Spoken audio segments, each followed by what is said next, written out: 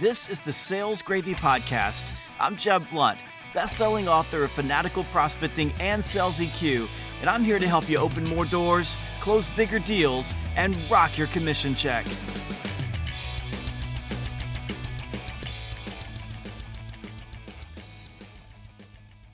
In sales, trust is everything. Without trust, relationships collapse and win probabilities crash. Without trust, stakeholders erect emotional walls, discovery is shallow, next steps are denied, objections become immovable obstacles, and deals stall. Without trust, you have nothing. We'll do a deeper dive into building trust in just a moment. But if you're getting tired of getting shut down by objections, if you're tired of not knowing what to say or not knowing what to do, it's time to stop. I want you to go right now to Barnes & Noble or wherever books are sold and pick up a copy of my brand new book, Objections. It's a #1 bestseller and it is taking the sales world by storm. And Objections is the one book that I guarantee you will make you more money this year. You know, despite the perception that salespeople will say or do anything just to get the deal, most salespeople do the right thing, keep their promises, tell the truth, and believe in what they're selling. The trap that salespeople fall into, though, is the belief that good intentions are enough. It's important to understand that your prospects are not judging your trustworthiness based on your intentions. They are judging you based on their own intentions. They're scrutinizing you. They're looking for congruency in your words, nonverbal communication, and your actions.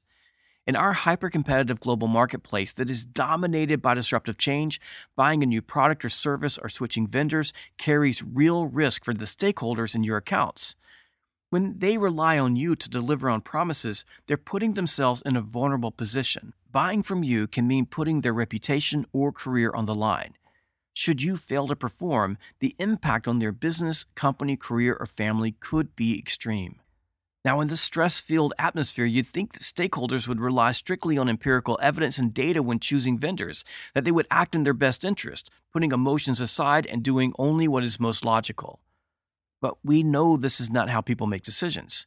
Humans almost always act on emotion first and subsequently justify those actions with logic.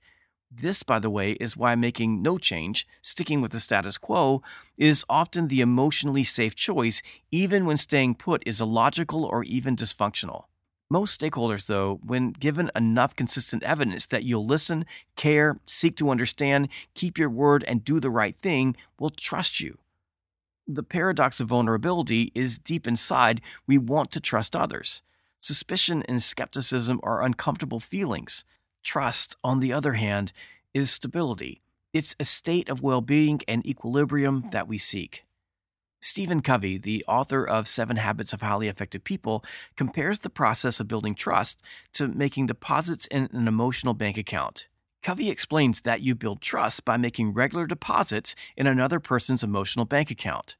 Those deposits are consistent evidence that you are trustworthy.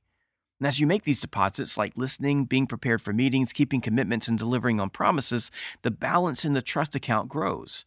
When you fail to honor commitments, renege on promises, make the other person feel unimportant or unappreciated, behave in an unlikable or inconsistent way, you make withdrawals. And as with any bank account, when you make too many withdrawals and allow your account balance to become overdrawn, there are penalties. You lose trust, which places the relationship and your deal in jeopardy. And this is why it's critical that you realize and get that in sales, you are always on stage. The stakeholders in your accounts are watching every move you make. When it comes to trust, little things make a big difference.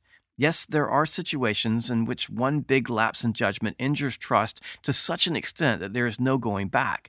But those type of events are rare. Losing trust is more often the culmination of many small breaches that weaken or destroy the foundation of trust. Failure to return phone calls, disorganization, spelling and grammatical errors on written documents, being unprepared for meetings, inaccurate facts, inconsiderate behavior, distracted listening, and failure to follow up all seem very small. However, the human brain gravitates towards the negative. Negative messages, thoughts, and images grab and hold our attention. We are attuned to what's wrong about someone rather than what's right. Over time, these small negative perceptions add up, building the case that you cannot be trusted. Building trust is a step-by-step process. Every action, decision, and behavior links to and directly affects trust. positively or negatively. Trust cannot be rushed, and you are not entitled to trust. You must earn it with consistent and ongoing evidence that you are trustworthy. You must patiently and intentionally lay the foundation of trust, one brick at a time. If you're being held back by your natural fear of rejection, if you're tired of being shut down by objections because you don't know what to say or don't know how to respond, then go pick up my brand new book, Objections, the ultimate guide to mastering the art and science of getting past no. It is the one book that I guarantee will make you more money this year.